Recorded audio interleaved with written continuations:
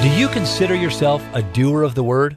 Hi, this is Jonathan Falwell, and I would say that a majority of true Christians today know that our Bible, the Word of God, is the infallible, inerrant, inspired Word of God. I believe that you believe that. Studying and embracing God's Word is the only way to truly succeed in this life, by allowing it to change us into who we were created to be. Our desires and goals are aligned with His plan for us. Knowing His Word is so important for us to grow in God, but that is only half of this succeeding in Him. The other is applying it to our lives.